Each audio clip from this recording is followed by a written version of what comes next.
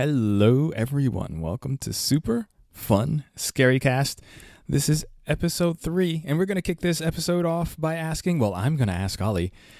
You ever been to an Airbnb and, when you get there, it's kind of like you have this odd feeling. You wonder what has occurred in that place. It's in the middle of nowhere. If you scream, there's no one around to hear you scream. The photos, as is, customary for real estate dealings, the photos and the actual place, there's a bit of a gap there.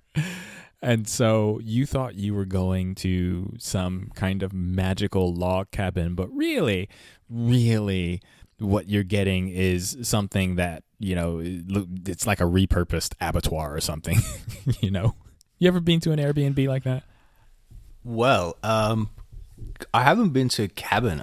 I'm just trying to think. I'm not a very adventurous person. I'm a very, very kind of tame, city slicker kind of person. But I have been to hotels and motels and definitely very old hotels that have been pretty spooky. Okay, yeah. And in fact, I'm a materialist who doesn't believe in ghosts and things, but of course that's why I love horror, because maybe a part of me does. But I did have an experience, a very, very weird and frightening experience at a very old hotel once. Can you tell us about that? In Wagga. Wagga, which is for the non-Australians listening, it's a city, I guess, not a town, it's a city in Australia. This is a very old hotel, hence me staying there, because that's why it was cheap and I could stay there as part of an academic conference. And I do remember it's one of those places where there's a lot of wood in the structure. Yeah. Now, it seems to me that wooden structures are particularly prone to being sinister. Yeah. There's a certain creakiness to it. The wood itself has a history. It wears and it shows wear. That's right, but it's also like from the flesh of a living thing. Right? Yeah, which when we're that's talking true. about the woods being alive, which we will shortly when we talk about the evil dead, it seems like the life of the wood is somehow been integrated into life of the house. So it's not. It is man-made. It's made of timber that is made from wood, but there's something about it that's still a bit wild and natural. So this hotel anyway had a lot of wood, like wooden floors, wooden rafters, and all of that, and a old wooden bed, which I was sleeping on when I got woken up at some ungodly hour, around 3 to 4 a.m. What woke you up? I was shaking violently. That sounds like a thing. That sounds like some sort of supernatural, paranormal experience. Possibly, or too much alcohol earlier. I mean, it was strange, but it's one of those things, I guess that you sort of, especially. I was there for an academic conference. And that's something else we can talk about too, like the horror of research, the horror of digging. The horror of academic conferences. Exactly. And when you've spent a lot of time thinking about things like history, and especially in that part, I'm already thinking about the history of this part of Australia. It's sort of the atrocities against the Aboriginal people who used to live there, the history of the building itself. And like you said, these old photos that are around, and you kind of look at them, they're all black and white or sepia, referring to an earlier time, and you think, ooh, what horrible thing happened here, and how am I going to be spooked by that? It's funny how black and white photos can have that effect on you. You're sort of like, I love black and white photography, especially if it's someone like Peter Lindbergh or, someone who just is able to, produce these wonderful black and white prints. I really love that photography, but at the same time, once you connect those photos to a certain place, or if they're hanging on the wall of a certain place, there is something about it that can be a bit creepy. Maybe some of it is just how people used to take portraits during those times, but there's the portrait of the person who founded the place, and you're like, like you must have been up to no good. Totally, and I think the reason, like, I totally agree with you, and why black and white photos are particularly creepy in that way, is because maybe they remind us of the history of photography, take us back to the origin of photography, which is, obviously they were not color photos to begin with, and then we are reminded of just how uncanny photography is. You take a picture of somebody, and then they die, and yet they will continue to look at you. Now that's properly spectral stuff, right? And we don't sort of realize just how normal that's become for us to come face to face with a person who's no longer alive. Yes, it's there are some people who believe that for every photo taken, a piece of their soul is taken away, right? It becomes part of the photo. You see it in, it's a horror movie trope, isn't it, right? Films that we should probably watch, films like Shutter or The Ring, when you've been cursed and someone takes a photo of you that, your face shows up distorted. The Omen. The Omen. Yes. Yes. So that maybe that's a trope, media and sort of media and media panic in horror film. The same thing happened in the film that we watched. The film. How many of these films did we watch? So you've already said it. It's The Evil Dead. That's what we're doing this week. It's Evil Dead Rise week. So even though this podcast will be released, a number of weeks into the release of Evil Dead Rise, Ali and I did go see this film, and of course, because we love The Evil Dead. As a film franchise, then we went back and watched The Evil Dead.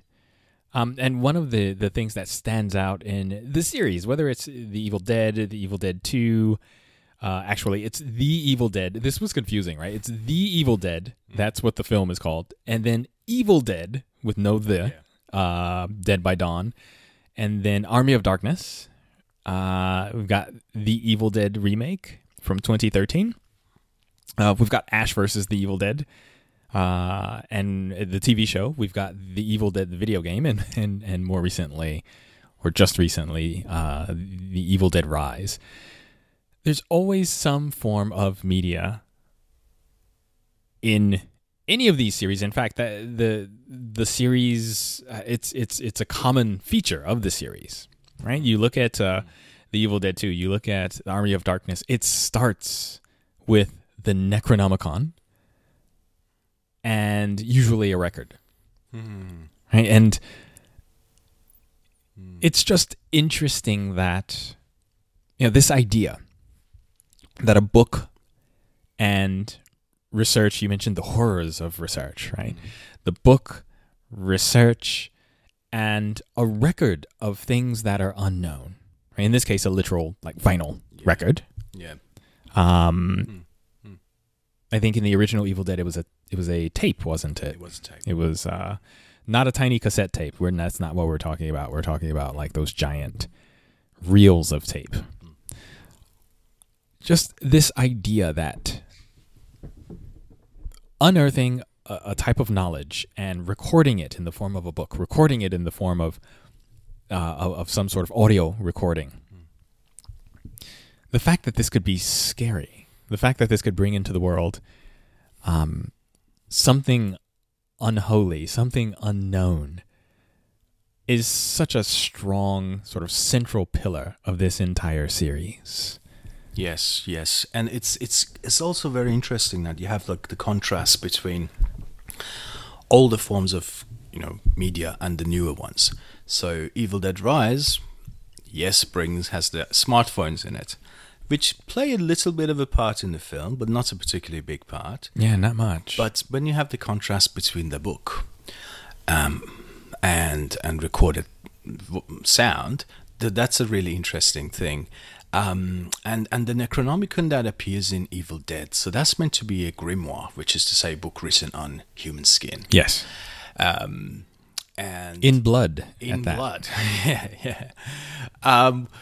And it's really interesting because Necronomicon itself, as a sort of a concept or an idea that is forged by H.P. Lovecraft, is meant to be a fake book. Yes. It's a book that doesn't exist. Now, the way Lovecraft writes about it, and he was, totally deranged and obsessive, he wrote as if this book actually existed. And the people who read Lovecraft's stories, some of them actually believed that this book did exist. It must be somewhere. Yeah. So, and Lovecraft is like kind of a conspiracy theorist of fiction. So his work really sort of encourages people to imagine that all these hidden secrets that only Lovecraft knew about, but he did not tell anybody else. So, and I've always loved this theory that the Necronomicon is an actual book written by this so-called quote-unquote mad Arab, this mystic who lost his mind in the Middle Ages, went to look for hell. He accidentally, through these ancient ruins of Mesopotamia, pre-Islamic ruins, finds his ways to hell. Now, the story, I think, is clearly influenced by, journeys to the underworld that you find, epic poems and Dante going to hell. Yeah. The way sort of Lovecraft thinks of the Mad Arab writing Necronomicon is that this book contains spells and names of the demons. So the idea is that the Mad Arab went and met all these demons, wrote down their names. Yeah, as you do. As you do. And then somehow this book survives, or somehow he emerges from the hole in the ground with the book, with the names of demons. Yeah. And if somebody gets hold of this book, and if they say the names of the demons, then they will come back. You've got your Rolodex of demons. Exactly. Which brings me to a personal story of me actually dabbling in this kind of thing. But before I talk about that... No, we want to hear that. I will get to Ollie. it. I have to say, Jason, it will be disappointing. Let's just say, spoiler alert, there were no demons. But before I do that, this is around the time that I was first year uni student, and I was share-housing, and I remember exact experience of watching The Evil Dead with my housemates, late 90s, in a living room of a rental property on the Gold Coast. The Evil Dead? The Evil Dead. The original came out when? 1981? 81. Okay. So you were watching it in the 90s. In the 90s. Had you seen it before? I mean, I don't think I had. Okay. So this is your first viewing of The Evil Dead. Even it's just coming a decade after the release of the film. I think it was similar for me. Yeah. But yeah, go ahead. Well, that's it blew me away. Yeah. I enjoyed it so much that I can't remember if I had enjoyed watching a movie with other people so much. The joy of it's such a joy-inducing movie. Yeah. And I remember that really well. What about yourself? Like, what are your... Oh, it was not joy. It was... I've always enjoyed horror films, even though I spent a lot of time as a child in a relatively large but kind of money pit type of house, right? So it was a large house, but it creaked. It was not, it had not been renovated. Everything was kind of creepy. But that's not where I saw The Evil Dead. I saw The Evil Dead at an uncle's house. And so we're sitting there, we're watching The Evil Dead, of course. It's a video cassette. And I am just petrified. I'm enjoying the film, but it is actually scaring me. Right. And I remember my uncle standing up and saying, "I have to go to the bathroom. I'll be back." And I latched onto his leg like there was no tomorrow. I was like, "No, yeah, there's no way." Yeah. And he's like, "Well, if you see what I have to do in the bathroom, you would prefer The Evil Dead by far." So how old would you have been? I must have been quite young. I must have been, I would say, between 10 and 12 years old. 12 seems a little bit old. By that point, I had become desensitized to a lot of horror films. So I would say closer to 10. Yeah. I remember that vividly. My reaction, my response, if not to the film itself, to the idea that while watching this film, my uncle would go to the bathroom, right, and leave me there with that film. And there were cousins there too, which is odd because I guess I just thought that without the adult in the room, what are a bunch of kids going to do against the Evil Dead, right? You know, nothing. Although a more valid question is probably, what is anybody going to do? What are the adults going to do against the Evil Dead except become them? So, yes. Maybe The Evil Dead is a film about adulthood, right? You spend all of this time trying not to become something, but in the end, you succumb to it. Yes. And you become the thing that you were trying not to become, unless you're Ash, which he becomes almost part of The Evil Dead too. Yes, but it's interesting, isn't it? That he doesn't get possessed. So I think the basic kind of framework is that if your skin is broken, am I right? In The Evil Dead, if somehow your skin breaks and you bleed, then there's an opening for the spirit to creep in. Is that the logic? So Ash does get possessed. In The Evil Dead 2, right, Ash actually gets possessed. Again, he sees the magical necklace that he was about to give, that he had given Linda, I believe it was. Yes. And then he's brought back, and he's like, oh, I'm okay now, right? So apparently you can fight but Ash is also listed in the Necronomicon as like the hero, right? So he's got something that no one else has.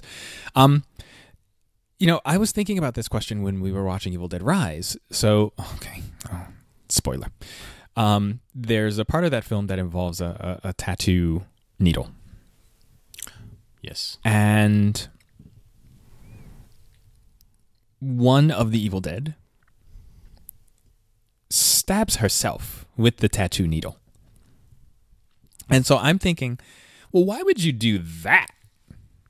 Right? Like the whole point is to, if you want to gross people out, yeah, I guess you would do that, right? And part of the whole point of the Evil Dead, or what they try to do, is wreak havoc and get, kind of figuratively and literally under your skin. So why would you stab yourself with the tattoo needle? Very soon after she stabs herself with the tattoo needle, she cuts the skin of one of the children.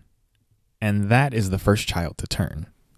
So she drew some blood from herself and put it in the tattoo. That's correct. And transferred it onto... That's my guess.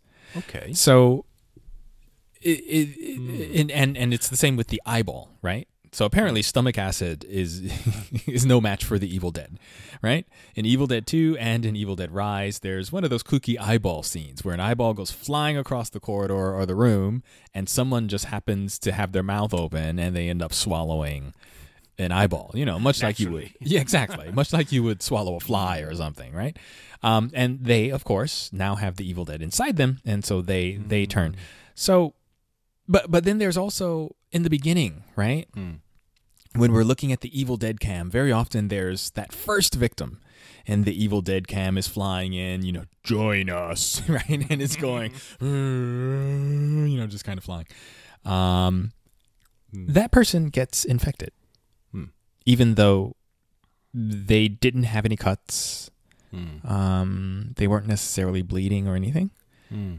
So there are different vectors for infection, it seems.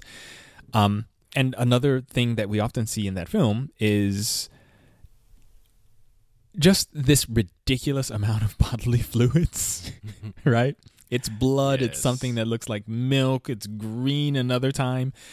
And when the Evil Dead is on top of you, we'll often see them vomit onto your face, right? Yes. And then that's how... someone vomits on your face, right? It's in your eyes. And it's not just a little bit of vomit, people. It's like it's a profuse amount. It's a fire hydrant of vomit, of blood vomit. That's going to get somewhere into you, and you become the Evil Dead via that vector. So it seems like there are different sort of multiple ways for that to be passed on. But it does very much seem, except for that first sort of possession, the first one seems like a possession. Everything after that seems like an infection. That's a really great way to put it. So the very first victim in The Evil Dead is the kind of character that would normally become the final girl, right? So you have five young people. They're not teens. They're older than teen, but they're still very young. So they're young and attractive, and four of them are sexually active. They're two couples. Yep. One of them being Ash and Linda, the other one being a very obnoxious guy called Scott and his partner. And then there is a girl who's a single girl. Yes, that is. What was her name? Was it? Yes. I always want to say it's something I like. think it's Shirley. It's Cheryl. That's it. Cheryl. So we have Cheryl. Now, Cheryl is the kind of girl who would later on be recognized as a final girl. She's single. Yep. She's not sexually active. Yep. She's dorky. No one's listening to her. No one's listening to her. She's opinionated. Yeah. She's always reading a book, and she's arty as well. Yeah. So she's drawing pictures. Now that's really interesting. What you were saying earlier, Jason, about forms of media being implicated in this demonic story. There is a more primitive form of communication, even, and that's drawing. So Yes. we've got drawing by hand.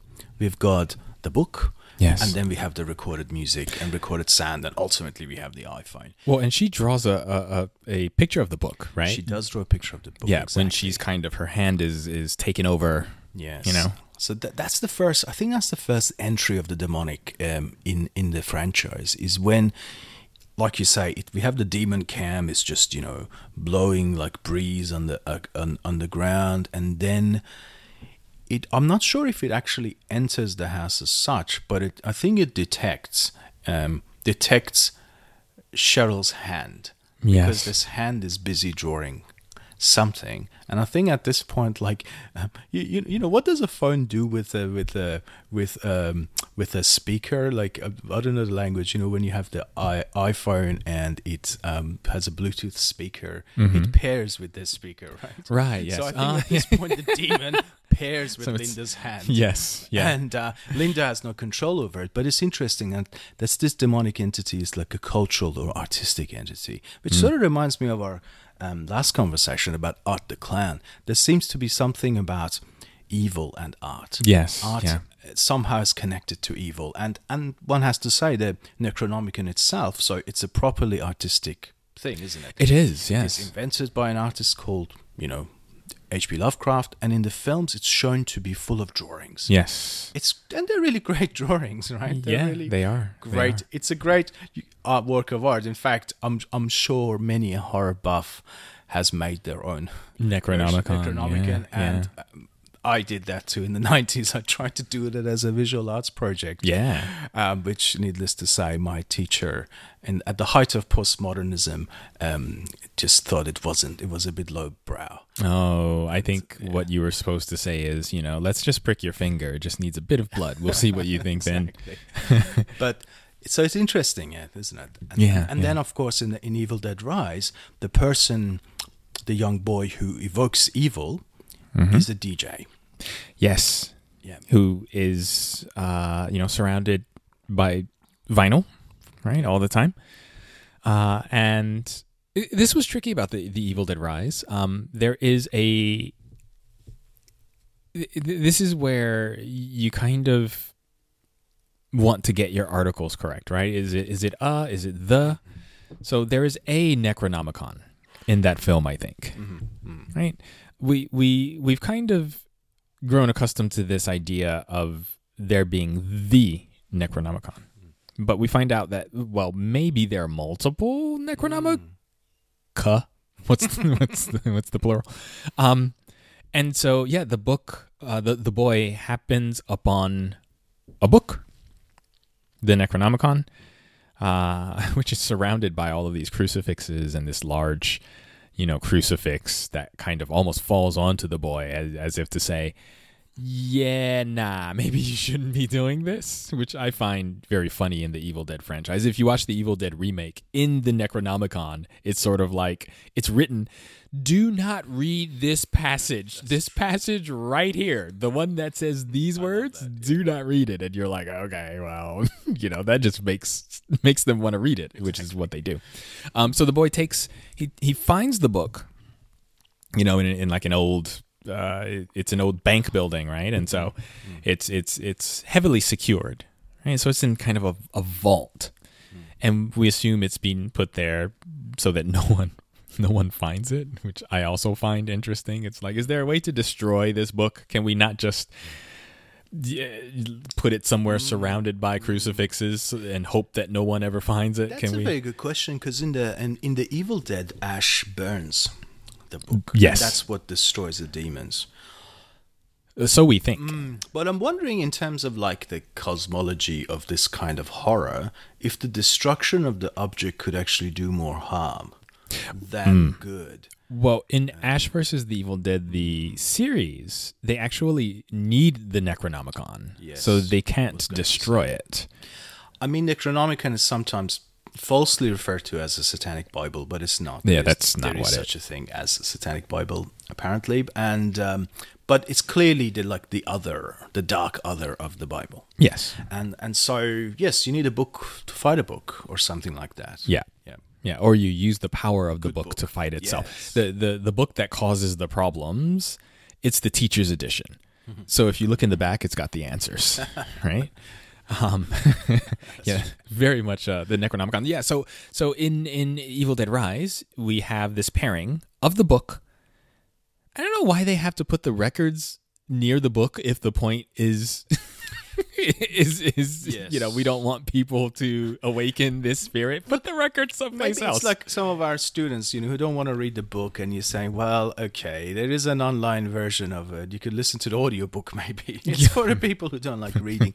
But it's kind of, what's very interesting too, Jason, is that like what's really missing from everything we've said is actually the written word. Yes. So if you have Necronomicon itself in these movies, unless I'm mistaken, it's primarily visual. It just shows images of demons and people being tortured in hell and so on.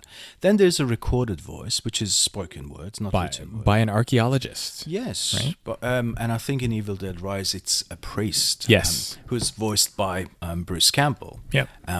And then you have, the drawings being done by Cheryl in the first movie. You have the tattoos of the demonic or to-be demonic mother in the last film. But what's really missing from all of this is a written word. Yes. And that's kind of interesting. And I think their cinema itself is I think, playing that role or something like that. I mean, there is written word, right? So there's the Evil Dead Rise, interestingly, begins with some strange references to Wuthering Heights. Yes.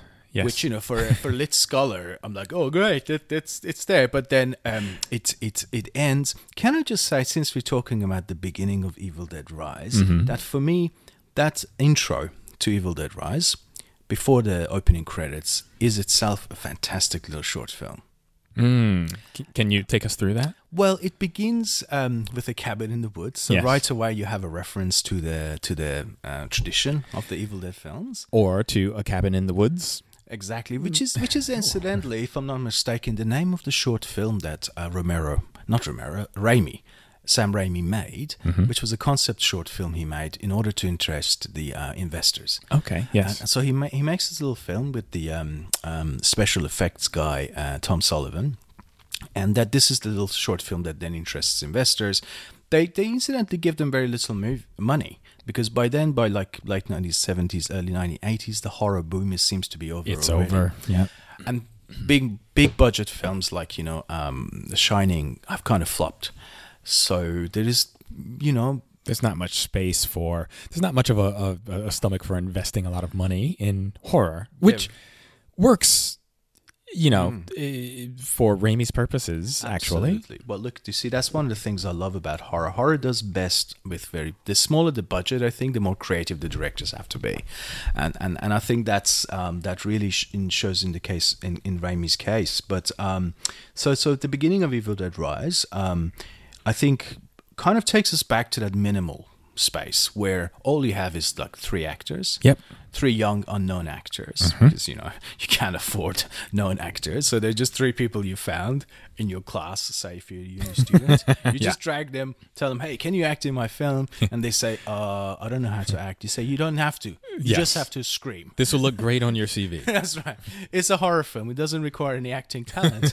And so you put them in front of a camera, often just one camera. And then you just think, okay, well, how can I make this interesting? Yeah. Well, I'll have one of them be demonically possessed for no good logical reason. I mean, we tried to talk before about, well, how does one get possessed? You know, do they get injured in a certain way? Do they ingest evil? Do they inhale evil? I mean, ultimately, I think one of the great things about Sam Raimi's universe is that, unlike many other demonic possession movies or narratives, he doesn't tell us why. Yeah, it kind of just exists, doesn't it? It just exists, and it just chooses victims in all sorts of weird, random ways. And it's almost as if the association between it and, listening to records or, coming in contact with the book Necronomicon is incidental. It's as if the demon is playing a joke. Yes. Because it seems like the demon can possess you anyway. The demon's already there, right? Because before they even, going back to the first Evil Dead, before they even go into that cellar, right, with the trapdoor, we're already hearing weird things. We've seen the old wooden chair swing that's on the front porch banging. I love that scene. Against the cabin, and then suddenly it stops. We already know that something is off. It's really just beckoning you downstairs to officially invite it.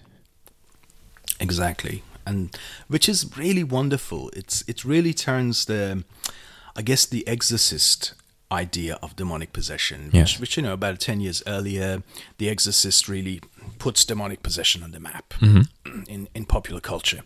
And there, the story is that the to be possessed individual, for whatever reason, maybe because she's lonely or she's bored, she gets a Ouija board. Yes. Which up till that point is actually just an innocent parlor game. But then she gets out the Ouija board, and it is through the Ouija board that Pazuzu, the ancient Sumerian demon. Yes, the whole is a Sumerian demon, isn't it? Exactly, enters her body. So that's 10 years later. Raimi is doing the same thing. Yes, his demon is incidentally also a Middle Eastern demon.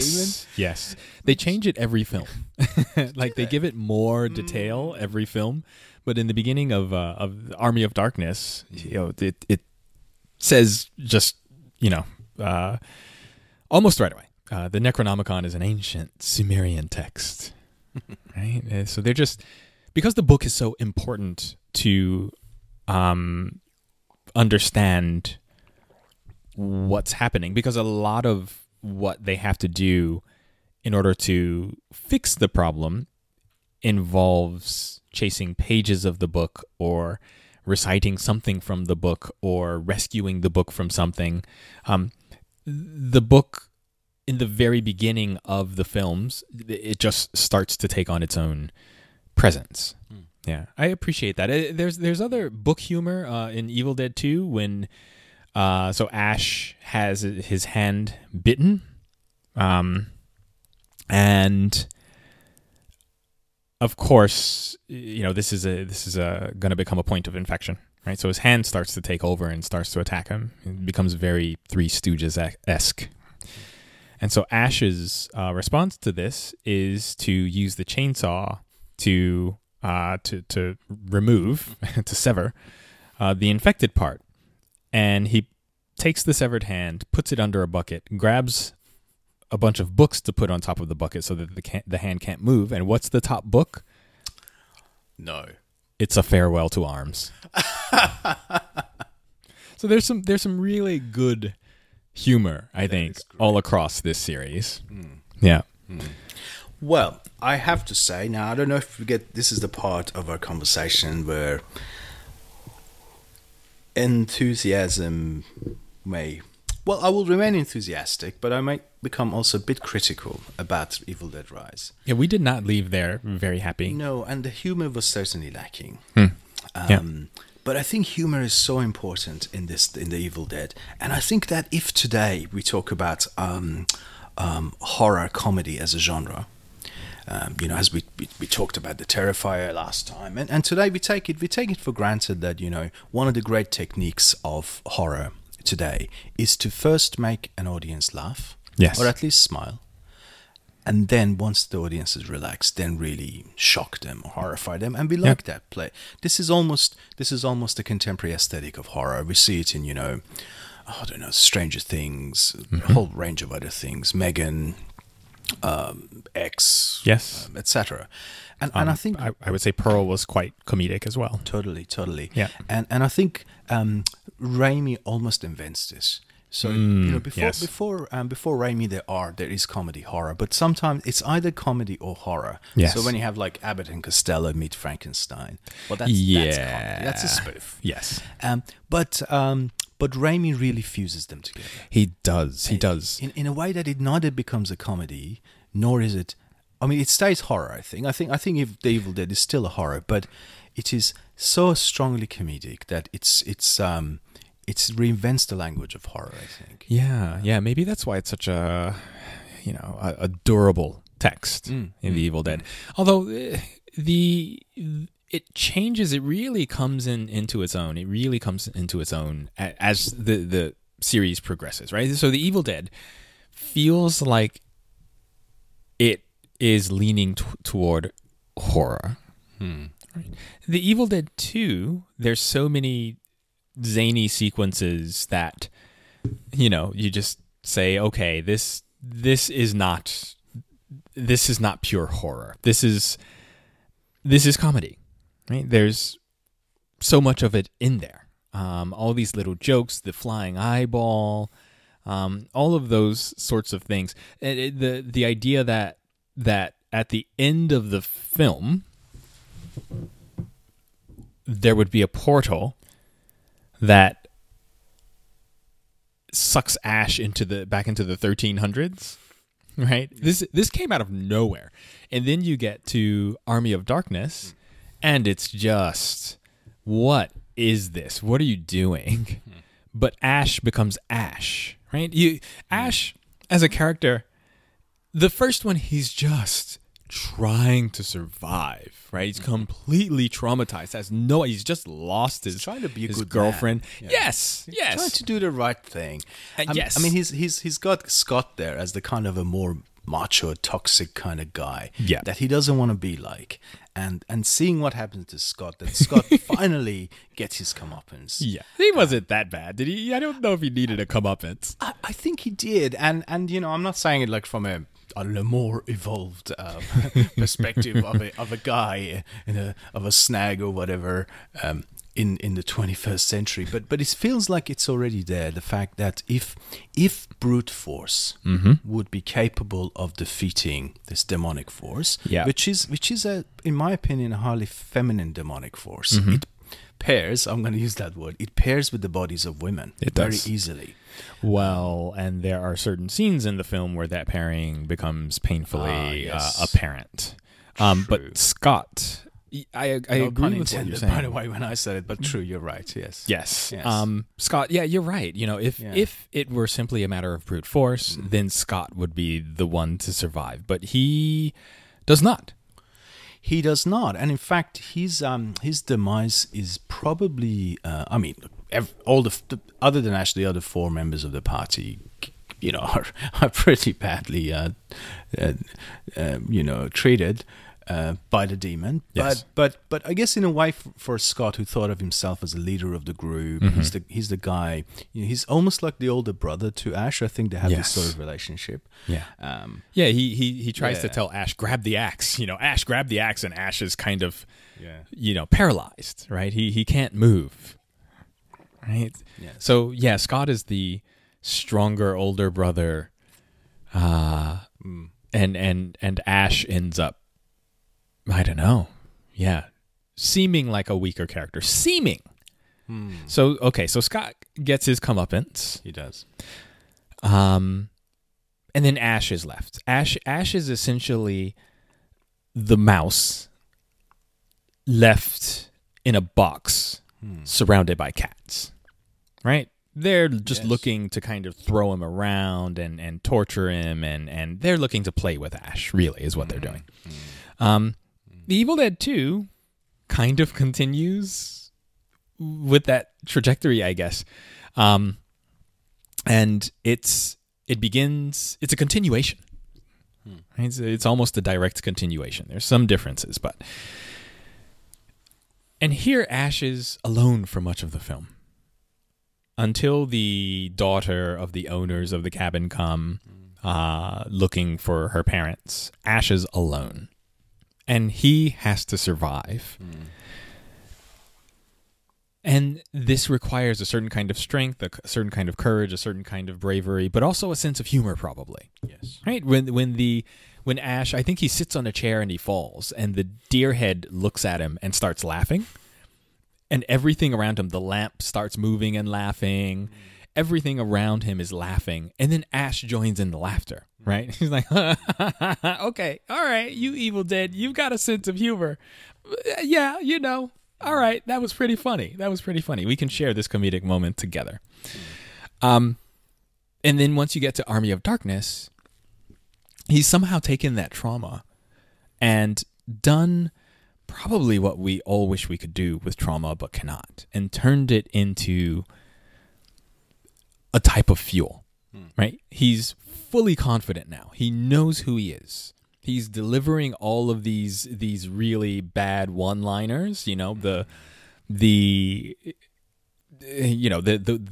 things that he says, right? The one of the lines that he gives the love interest of the story after she's possessed. So her name is Sheila. So she's possessed, and she's on him, and she's like, "You found me beautiful once." And Ash goes, "You're waiting for him to deliver this really witty line." He goes, "Honey, you got real ugly," and it's like, okay, all right, Ash, whatever. But he has really become a character, and that's the Ash that we see in Ash versus the Evil Dead, the TV series. So this progression of Ash, this ability for the series to become to take these risks and to shift from horror to horror comedy to comedy horror, I think is one of the endearing things about the Evil Dead. They, with at least those first three, they didn't stop taking risks. It seems.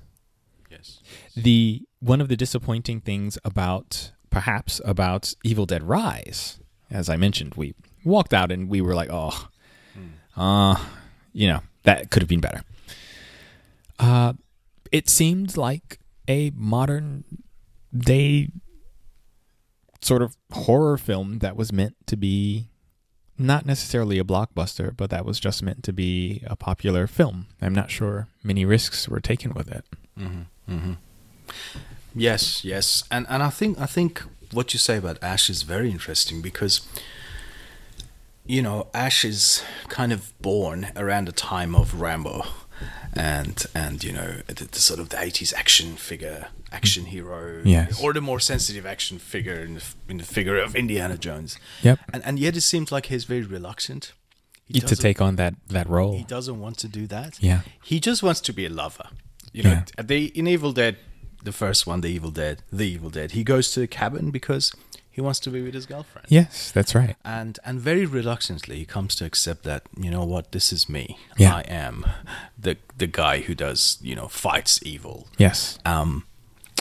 And that is probably an important ingredient of this genre, maybe, but certainly of this franchise. A kind of a reluctant protagonist who finds him or herself, and I really do think Ash could be a woman. I think we could have had a female Ash in Evil Dead Rise for sure. Interestingly, the filmmaker doesn't want to give us that. The filmmaker, I mean, that's one of the, if you like, variations or however they wanted to think about this film to make it new, I guess, by making it different. So I think they made a conscious decision to take out this pseudo or quasi or mock action figure. Yes. Who very reluctantly has to fight forces of evil that are much stronger than him. And I think that's what makes Ash an endearing figure. Yes. Because we know that he's weaker than the forces he's facing. Yeah. And exactly like you said, they're just toying with him. Yeah. And if he does defeat them, it's because they let him. Yes, yeah. Or he barely defeats them. Or he he only barely kind of defeats them, right? Exactly. Like in Army of Darkness, because he can't remember the exact words that he needs to say, he only ever kind of does anything, you know? Yeah. So you think that the characters that we see in Evil Dead Rise, you feel that none of them lend themselves to a continuing series or a character that develops across multiple films? I mean, that's kind of how I felt. Exactly. I very much doubt they would be thinking about a sequel to this one. Maybe they are looking at how much money it makes and to see if it's profitable enough. And from what I understand, it's doing okay. And it's, in fact, looking at the reviews, Jason, it seems like you and I are like the heretics here. Most people like it. And interestingly, some of the things that reviewers are saying, look, this is one for the fans of the franchise. And I think, well, that surprises me to hear that, because I would have a more favorable view of this film if I didn't think about it's the history. The history, yes. Exactly. Yeah. If I didn't think about the history, I would probably think of this as a competent, sincere, but confusing horror film, which can't decide if it's really about the horrors and anxieties of a mother. I mean, it's and I think it broadly fits into a genre which we may call maternal horror. Yes. Which is to say, the horror of mothers, but also mothers' horrors of being mothers and of their own children, the horror of having to be a parent, and particularly in a gendered context. So there is that big genre which I think recently has seen some really good movies like Babadook, for example, and some others as well. I think this movie wants to be that or belong to that genre, and I think the director of this film, his first and previous film was exactly that. Yes. It's a movie about a mother who's frightened of her child, which is to say she's frightened of having children, which is to say it's a fear of being a mother. Yes. So that it's an interesting genre. It's consistent with that. It's very consistent with that. Yeah. So you have that on one hand, and then you have this other film that tries to connect with existing cultural tropes, such as the Necronomicon, the very idea of demonic possession. Yes. Which this film doesn't try to reinvent. It just expects us to accept that there can be such a thing as demonic possession. Yeah, we take the ride with it, essentially. Which I'm very happy to, but I feel like that really doesn't sit well with frankly, the pretensions of this film to say something serious about motherhood. Yeah. And I think that, that didn't work for me. And I say this not as somebody who doesn't like serious movies. I love serious movies about, serious questions like parenting and motherhood. But I think this movie missed the mark. It tried to be both. It tried to be fun and belong to this very fun and, joyous, in my opinion, joyous franchise. And yet at the same time, it tries to say something serious about... About family, raising children, how tough that can be, especially if you're a single mother. So one of our protagonists, the first one to be demonically possessed, she is a new single mother. Her partner has left her, and there's things to be said about that too. Yes. So the guy is gone. She's alone. She's financially struggling. She has 3 children, whom she's struggling to control, especially the boy. Although they are good children, I should add. They're good kids. Very good kids, actually. Yes. They're not, there's no problem child amongst the bunch, I think. No, except for the boy who goes and finds the Necronomicon. Well, evokes evil, but otherwise they're fine. Good point. Yeah. That's true. But no, you're right. They're not. It's not that kind of movie. It's not like a social realist movie about the difficulties of single parenting. Right. So we have that level of the fear of a mother's fears. Then we have the children being fearful of their mother. Yeah. Because at first they're worried about, oh, is mom doing okay? Daddy is gone. Is she struggling financially? All of that stuff. But then when she becomes possessed, then they're literally terrified of it. We know mom's not okay. Yes. Exactly. Yeah. And then we have this other layer, which I think is where I guess there's a sort of an ideological debate, perhaps. And that's the other character, who's the sister of our first mother, Right. who she herself is a mother to be. She has, it's an unplanned pregnancy. It's an unplanned pregnancy. Yep. And then the question is, does she keep it or not? Right. And in the course of the film, we have her struggling with this fear as well. Yes. So we have all these kind of different fears of maternity. And really, can all of this be fitted into the mold of a good old Evil Dead film? Yeah. And it didn't work for me. I might also throw in one more thing that you might be able to read from the film. I thought that one of the things that it did well, somewhat, is it poses to the audience what is perhaps a question related to a very modern day malaise, which is, how is it that we can be isolated even when we're surrounded by people? Right? How is it that we can feel alone even if we are in the middle of a sitting? Right? Because one of the things that the Evil Dead do, I guess, yes, the people, the Evil Dead, is they isolate you. It's for example, in the first Evil Dead, part of that isolation was making sure that you can't run, right? This bridge, this huge bridge, suddenly, they get to it. Cheryl and Ash try to run, they drive to the bridge, and the bridge has just been completely destroyed. In the Evil Dead 2, that bridge is in the same condition, but there's somehow a separate path that comes and goes as the Evil Dead wish it to. Army of Darkness is kind of its own thing. And then in the Evil Dead remake, it's a river that rises and floods that prevents them from escaping. And here we have the stairwell that has been decimated, perhaps by the earthquake, but we don't. Yes, there's an earthquake in the film. There's an earthquake. But just as conveniently, it could be because of the Evil Dead, right? And so part of what it does is seclude you, make you feel alone. But because Evil Dead Rise occurs in the middle of a city, I think it does, it is probably not an odd occurrence to live around a lot of people who are suffering and to never know it. And it seems that's what's happening in this film. And if that's one of the things that, the film sort of makes us think about, then I would like to say that is a good aspect of the film. Yeah, I agree totally. And can we also say that there is probably not enough horror movies set in the middle of cities? Yeah. And which is kind of strange considering how many of us actually live in cities. We're at the moment mostly an urban species. Yes. Well, I think that's part of the difficulty. Right? It's hard. It must be difficult to make a horror film where the characters are in the middle of the city, where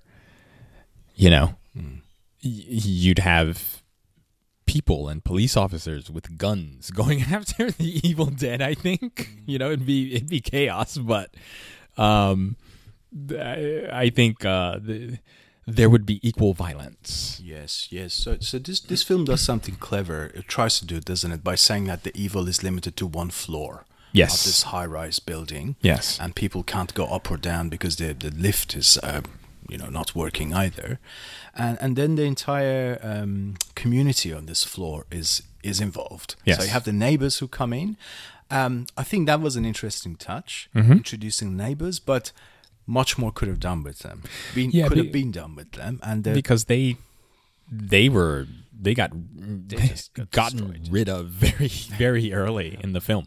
So okay, here's what an idea that I'd like to think about. So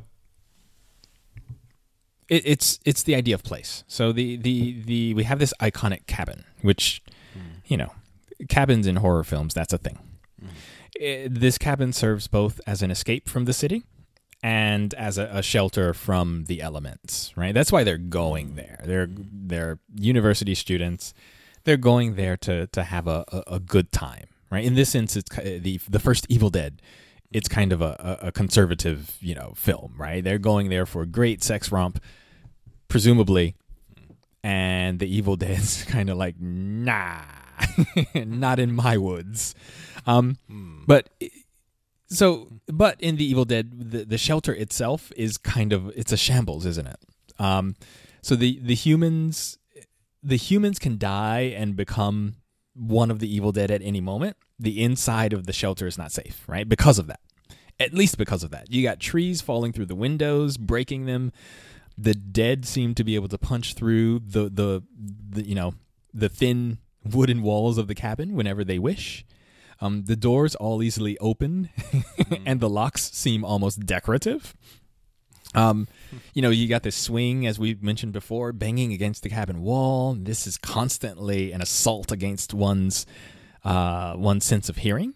Right? Cheryl, she's being locked in the basement for most of the film, making the basement, which is probably the most solid part of the structure, terribly unsafe. But of course, right, it's the basement. It's a basement with something scary in it. So where are the bullets located? In the basement. So you eventually have to go down there. You go down there, blood seeps into the cabin from we don't know where. It's going into, the light bulbs and all these things. And because the cabin utterly fails as a place of shelter, even though that's what it's supposed to be, refuge and shelter, we never know what we're going to get. There is no safe space. So we end up just as tense as ashes. And the cabin it's just this border between the living and the dead, and that border is very violent. In Evil Dead Rise, and this is not a cabin film, right? So it's fundamentally going to be different. The shelter is the home. And in this case, the home just happens to be a former bank that's repurposed into apartments. But we learn early on that this shelter is soon to be knocked down. So our protagonists lose a sense of place, a sense of belonging, a sense of safeness. And the one place that seems to embody safeness, this is the room that no one seems to be able to get into, and that might hold the key to everyone's escape, right? That room they've taken crowbars and jackhammers and almost took a gun to the lock. It's impenetrable, and ultimately this space goes completely unused, right? We never see the inside of that room. So this also lends to this I think, this conservative nature of this particular film. The home gets invaded by the demons. So something that does not belong inside comes inside. And that might be different from the cabin film, where you have gone someplace, it's supposed to be a refuge, but ultimately you don't have any control over that. And in both cases, these are, I guess, private spaces, and we expect private spaces to be controllable by the individuals who own or inhabit them. These should be places or spaces in which the element of surprise is greatly mitigated, right? But the demons are not capitalists, so they have no respect for these boundaries. The fact that a shelter can be so quickly undone is, I think, in and of itself very scary. The security of a bank building very quickly turns into the very different security of a prison, except that instead of armed guards roaming the corridors, you have demons walking the corridor. So this, when I was looking at these films, to me, just the cabin, and this is why I led with that question about an Airbnb, right? The cabin itself plays such a huge role in the film, in the creation of atmosphere, etc., in such a way that once that's changed to a large apartment block, it doesn't feel the same.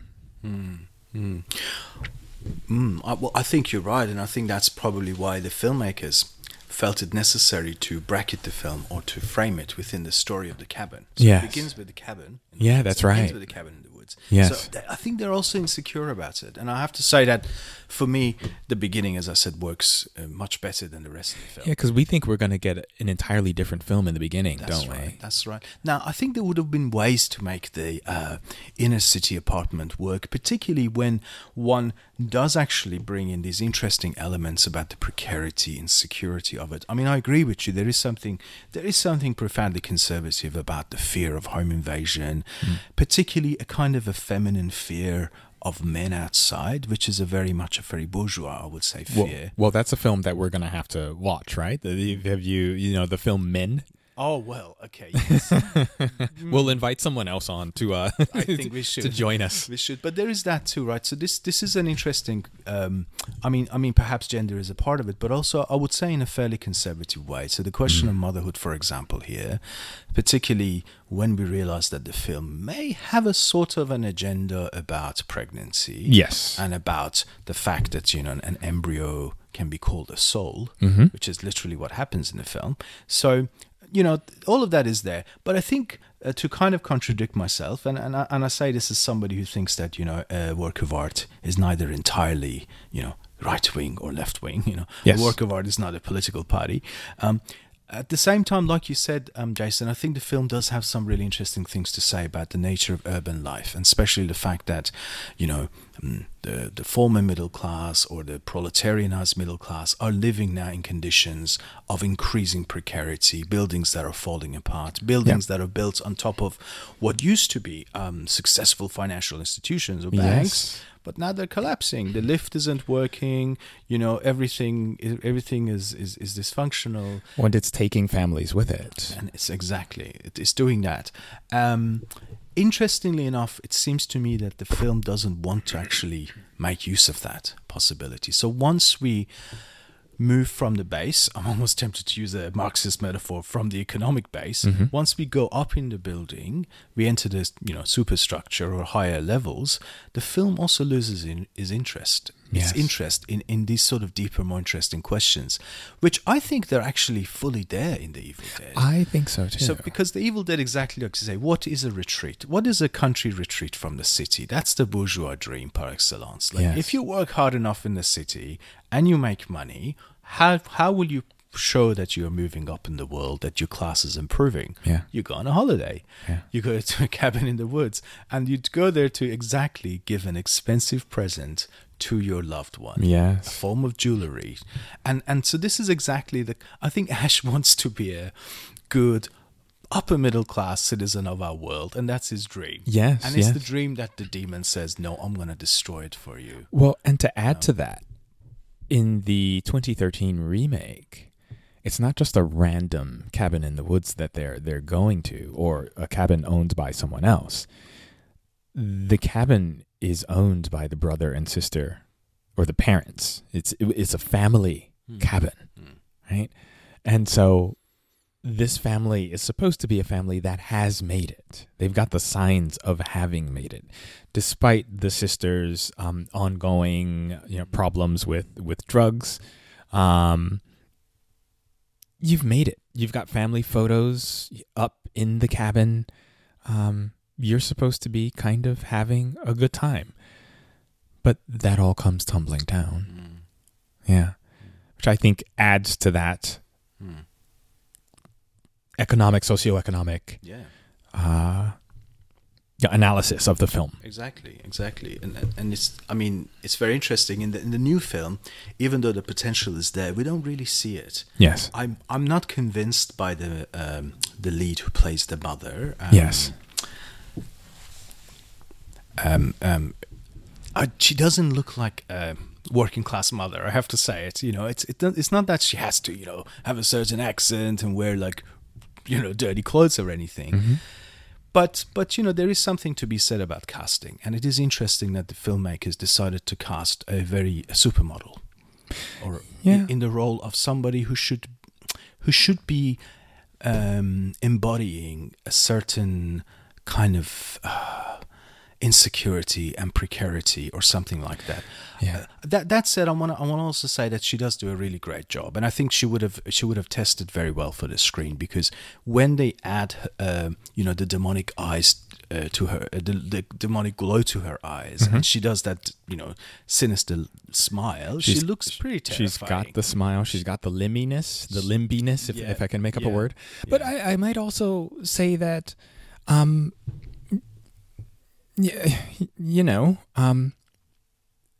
maybe she is also aspirational, right?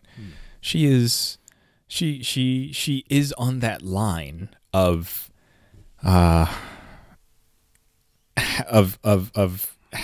she's not necessarily on the line of having made it. She's not quite there yet, but she is on the line of keeping it together, right? And so I think it's possible to give that character a little bit more credence, despite the fact that she's having so much trouble keeping things together. But I think that adds to the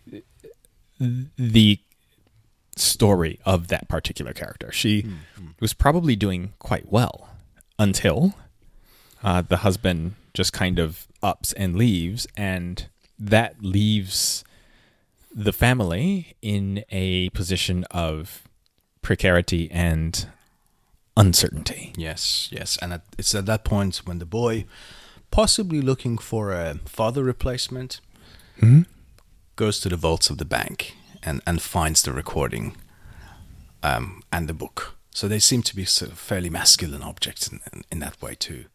Yeah, doesn't quite find that replacement though. No.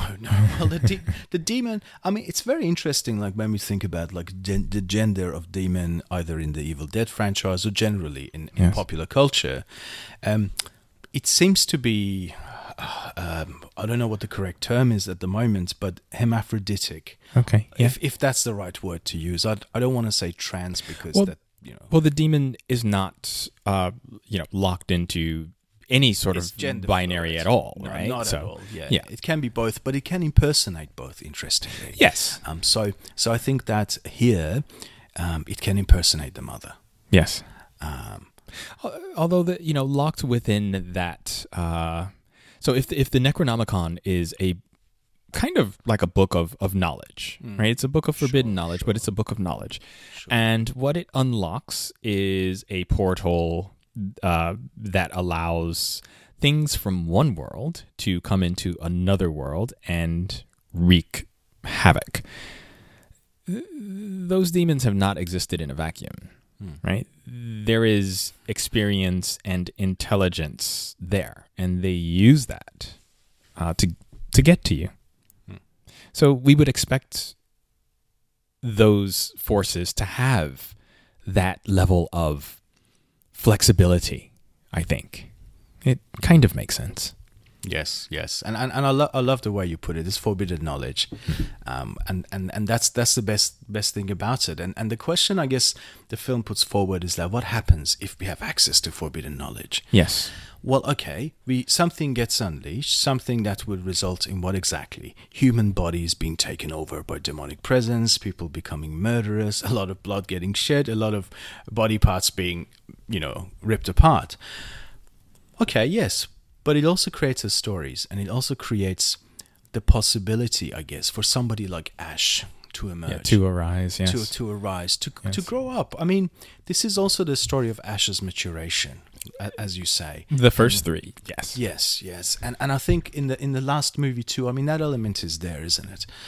Again, I feel like it's put in a fairly sort of conservative, feminine, maternal context, where by the end, our surviving protagonist, the sister, who's the pregnant woman, realizes that this whole movie was the story of her coming to terms with wanting to become a mother. Yes. And by the end, sorry, spoiler alert, but this will not shock anyone to hear that this movie vindicates her desire to keep her embryo and become a mother. The thought of abortion is gone. So in a way, maybe this movie is a sort of an allegory. Maybe that's a bit too much, I'm not sure. But maybe it is an allegory of the fear of abortion. Well, the uncertainty that she goes... So she visits her sister because she does not know what to do. She's uncertain, right? And there are hints that something similar has happened before. And through the destruction of one arm of her family, one branch of her family, she gains a certain kind of courage, because once you've fought the evil dead, well, you can take on anything.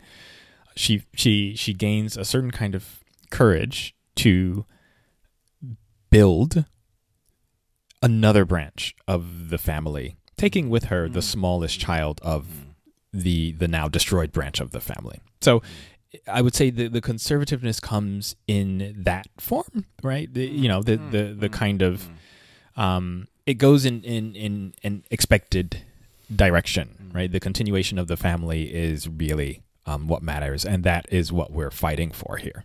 Right? That's what the humans are fighting for. The evil dead, they're not.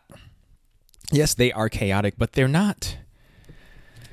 They are very clear what they want. What is that? Well, they want the life Yes. of the humans. They state this. Not just the body, but the entire, subjectivity of a person, their mind, their psychology, their hidden repressed thoughts and desires too. All of that stuff. Yes. All of that stuff. And so you essentially have an army of dead that live in one world, and they say, hey, things over there, like, I want that stuff, right? So if there's an opportunity to cross into the other world, right, the world of the living, hey, we can take the stuff that we want, right? It's it's like colonization, but the Evil Dead. Yes. Right? Yes. We generally don't see it like that. But there is a sort of raw access to raw material aspect to what they are trying to do. So they're not completely unpredictable. They're not completely without a logic. Right? They're not completely chaotic. We know what they want to do. But how they go about it is something trickier to deal with. Did you? One of the things that I missed in the new in Evil Dead Rise,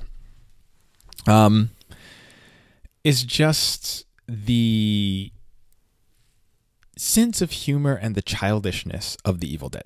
The Evil Dead that we get in Evil Dead Rise, it's quite, I would say, lacking in a sense of humor. Very deceptive.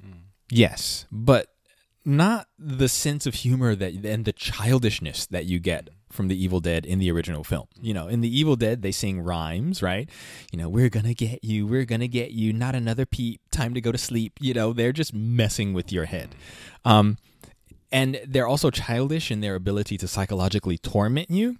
I mean, just like kids are, right? Kids have no filter. They will just tell you what it is, and you will go home crying. Right? That's kids. The Evil Dead are kind of like that. And eventually we get to the point where Ash is able to meet them in that regard. Whereas in the Evil Dead Rise, I'm trying to think of comedic moments that we had in that film. We had the eyeball. What else did we have in that film? That was a moment of kind of laughter. I struggle to remember any, to be honest. Yeah. And it's possible that the director was hoping that the audience would go in with a smile on their face because they're going to see the latest installment in a great series, horror comedy series. So they would go in expecting to laugh. In the same way that if I went to see a movie with Ben Stiller, say. I would expect. I go in expecting to laugh. Yeah. Or if it's Adam Sandler, I go in there expecting not to laugh. Bad. Sorry, I'll take that back. Hey. Both oddly enough, both of those actors, just to throw this out there, Ben Stiller plays a great serious character, as does Adam Sandler. He does. Punch Drunk Love. No, come on. No, okay. Hey, let's stick to horror.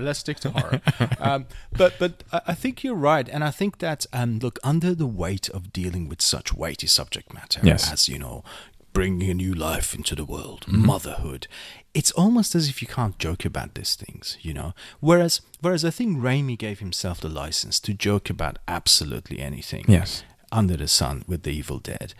And which, one has to say, at least in a couple of ways, that film probably would have trouble being made today. Like, there are certain things, e.g. sexual violence, you just can't make entertaining, let alone humorous. So let's say I agree with that sentiment of today, that we should not laugh at such things. Yes. Nevertheless, I think that this movie, the Evil Dead Rise, takes itself awfully seriously, which is okay. I'm not against serious horror. In fact, in the many of our future podcasts, we'll be talking probably something like The Omen, which is probably the most influential horror film in my life. Yes. And it's incredibly serious, It doesn't have anything like wit, let alone humor. No. It's very serious. And I think that's one of the genius of The Evil Dead, is that it comes after those movies like The Omen, The Exorcist, Rosemary's Baby, these very serious biblical horror films, which are very successful. They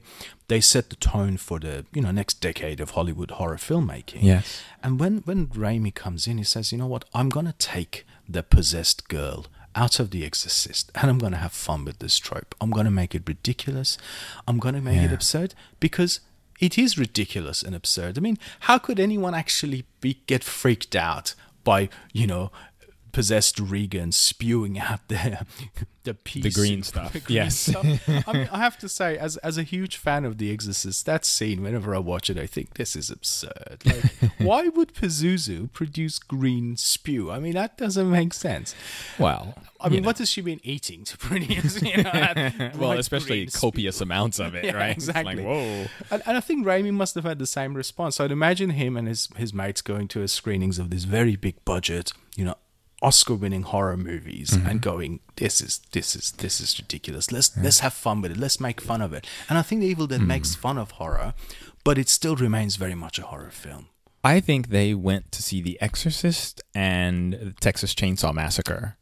Yes. Very close to one another, and came away with cabin, chainsaw, possession. These are the key words. What can we do with this? And they did just a simply brilliant job with Evil Dead. And I also think they probably saw a fair bit of Bruce Lee martial arts films and or some westerns. Yes, because the amazing choreography of action, these very quick shots, the visual language of confrontation between the demon or the demonically possessed person versus Ash, and that's straight out of a quote unquote Chinatown martial arts film of the 1970s. That's another one of the great innovations of Raimi, is that he brings that very effective visual language of staging action, which is basically juxtaposing shots of two combating people from different perspectives and just cutting them, just mixing, using montage. It's so common now that we forget that somebody actually invented this, and that was, I think, in Hollywood it really was Sam Raimi. So he does it first with this very low budget horror film, but then in our millennium, in the noughties, he is brought in to revive the Spider-Man the superhero film, and he does it again. And it's really interesting, Jason. I don't know if you agree with this, but now that, for better or for worse, I think we are past the superhero movie boom. It's over. Oh, goodness. Please end it. I can't believe you said that. Now we're going to get cancelled. We are going to get cancelled for your horribly dismissive view. But I share that view entirely. But I think that at this, if you like, possibly the ass end of this boom, who did they bring to revive it? Sam Raimi. So they brought him in to make the latest Doctor Strange film, which has the trademark action, the kind of choreography of the dance of deadly violence. Yes, and it's a pleasure to watch. And I think, and I'm pretty sure Raimi gets that from Chinese Hong Kong martial art films. And possibly from Kurosawa and the samurai movies as well. Although I'm not sure if the editing is too sharp, maybe for a Japanese action film of the time. But if you appreciate film, right? Why wouldn't you? Right? Why wouldn't you see a film and go, "Oh my goodness, that is such a great idea. I want to do that, or I want to make this part of my visual language." Yes. Right? By the way, let me throw it out here. Disclaimer. I am not categorically against superhero films. That's okay. I'm just against most of them. I'm just bored of them. That's another podcast, though. It is. And I think, yes, I totally agree. And yes, I think this question of bringing something completely outside of a genre into that genre, it takes guts. Yes. And you must think, will it work? And I think that perhaps Raimi and his editors, if he wasn't his own editor, I'm not sure, would have probably experimented with this and said, look, can we have two people physically fighting each other, have close-ups of their body parts getting bruised or injured or cut, as you would in a Bruce Lee movie, and yet have one of them be demonically possessed? Will that work? Someone said yes. Let's give it a try. You know it's a fun game to play with these with these films. Where's Ted Raimi? Ted Raimi is usually in there somehow as I'm supposing Ted Raimi is Sam Raimi's brother, I'm guessing. Yes. And he's just in there somehow. He's dressed as one of the Deadites. He's making an appearance as a villager or something like that. And it's like, okay, all right, you go, Ted. It's like playing Where in the World? No, Where's Waldo? Right, except with Ted Raimi. Where's Ted? I love that about these films. Yes. Look, there's a lot to love about these films, and so one final question maybe, Jason, if there was one reason that everybody who has not seen The Evil Dead or any of the original movies of the original sequence hasn't seen them, if there's one reason they should see it, what would it be? I would just say that they are very important films in not just horror film history, but in film history and in the career of Sam Raimi. I think you and I and many people know Sam Raimi. He is synonymous with The Evil Dead, and The Evil Dead is synonymous with Sam Raimi. And to be honest, I will always be appreciative of the fact that he gave us this film. I don't know how Sam Raimi feels about it, if because you kind of get tired of being associated with your early work, but he's not just associated with his early work. He's done so much more since then. So I would say it's just an important part of film history. There's a reason why, for example, Bruce Campbell could become such a cult iconic actor, and he's just beloved. The film is beloved. I would also say that it's not as scary as you think. Yeah, it's called The Evil Dead, but it's an utterly ridiculous film. Maybe there are some moments where you might be a little bit scared, but again, the film is quite tense, so it can't really resort to jump scares because every moment is tense. So there's no point in resorting to jump scares. And that the film is as a series is just going to get more and more ridiculous. So I think you can have some comfort if you go into it knowing that it all seems like pasta against the wall. And even the new Evil Dead, look, it wasn't my favorite film, but am I going to watch it again? Yes. Why? Because it's The Evil Dead. How about you? Okay. I don't know if I'm gonna watch it again, but I'm glad I've seen it. I really am, because it also kind of gives me a sense of, what people are watching and what they're making these days. And I think it's interesting to see if, for our time, the Evil Dead needs to become a little bit earnest, Yes. lose its humor, Yeah. and become about a serious issue, e.g., motherhood. Then it probably tells us something about our culture at the moment. Yes. which is an interesting thing to know. Maybe we Motherhood, poverty, seclusion. those are the main themes. Exactly. So that is, I think from that point of view, it's a very valuable film. But if I could say one reason, and one reason alone, to watch The Evil Dead of 1981, I would say it's the final few minutes, which I had completely forgotten about until I watched it again. And it's the use of claymation and stop motion animation. Do you remember? I remember. As the bodies of the decompose and yeah. recompose and Yes. decompose and recompose. And this sequence goes on for a fairly long time. Yeah. And it's obvious that it's not supposed to look real or naturalistic. Right. It is not supposed to look anything other than utterly otherworldly. Yes. And phantasmatic. Yes. And fantastic. And it's a beautiful interruption in the aesthetic of the film. And I have to say, in the aesthetic of horror cinema of the time, which was trying to use practical effects to make blood and gore, or the appearance of the supernatural, or whatever else that the special effects person had to make, the horror films of the time, of then and now, would try to make all of that look more and more natural. Yes. As if this is a real monster in the house or whatever. This sequence at the end of The Evil Dead makes a point of trying to look as unnatural as possible. And that's really interesting. That I think at this point there's almost like a philosophy of the demonic. That at this point, Raimi is saying, look, I know and you know that the demons don't exist.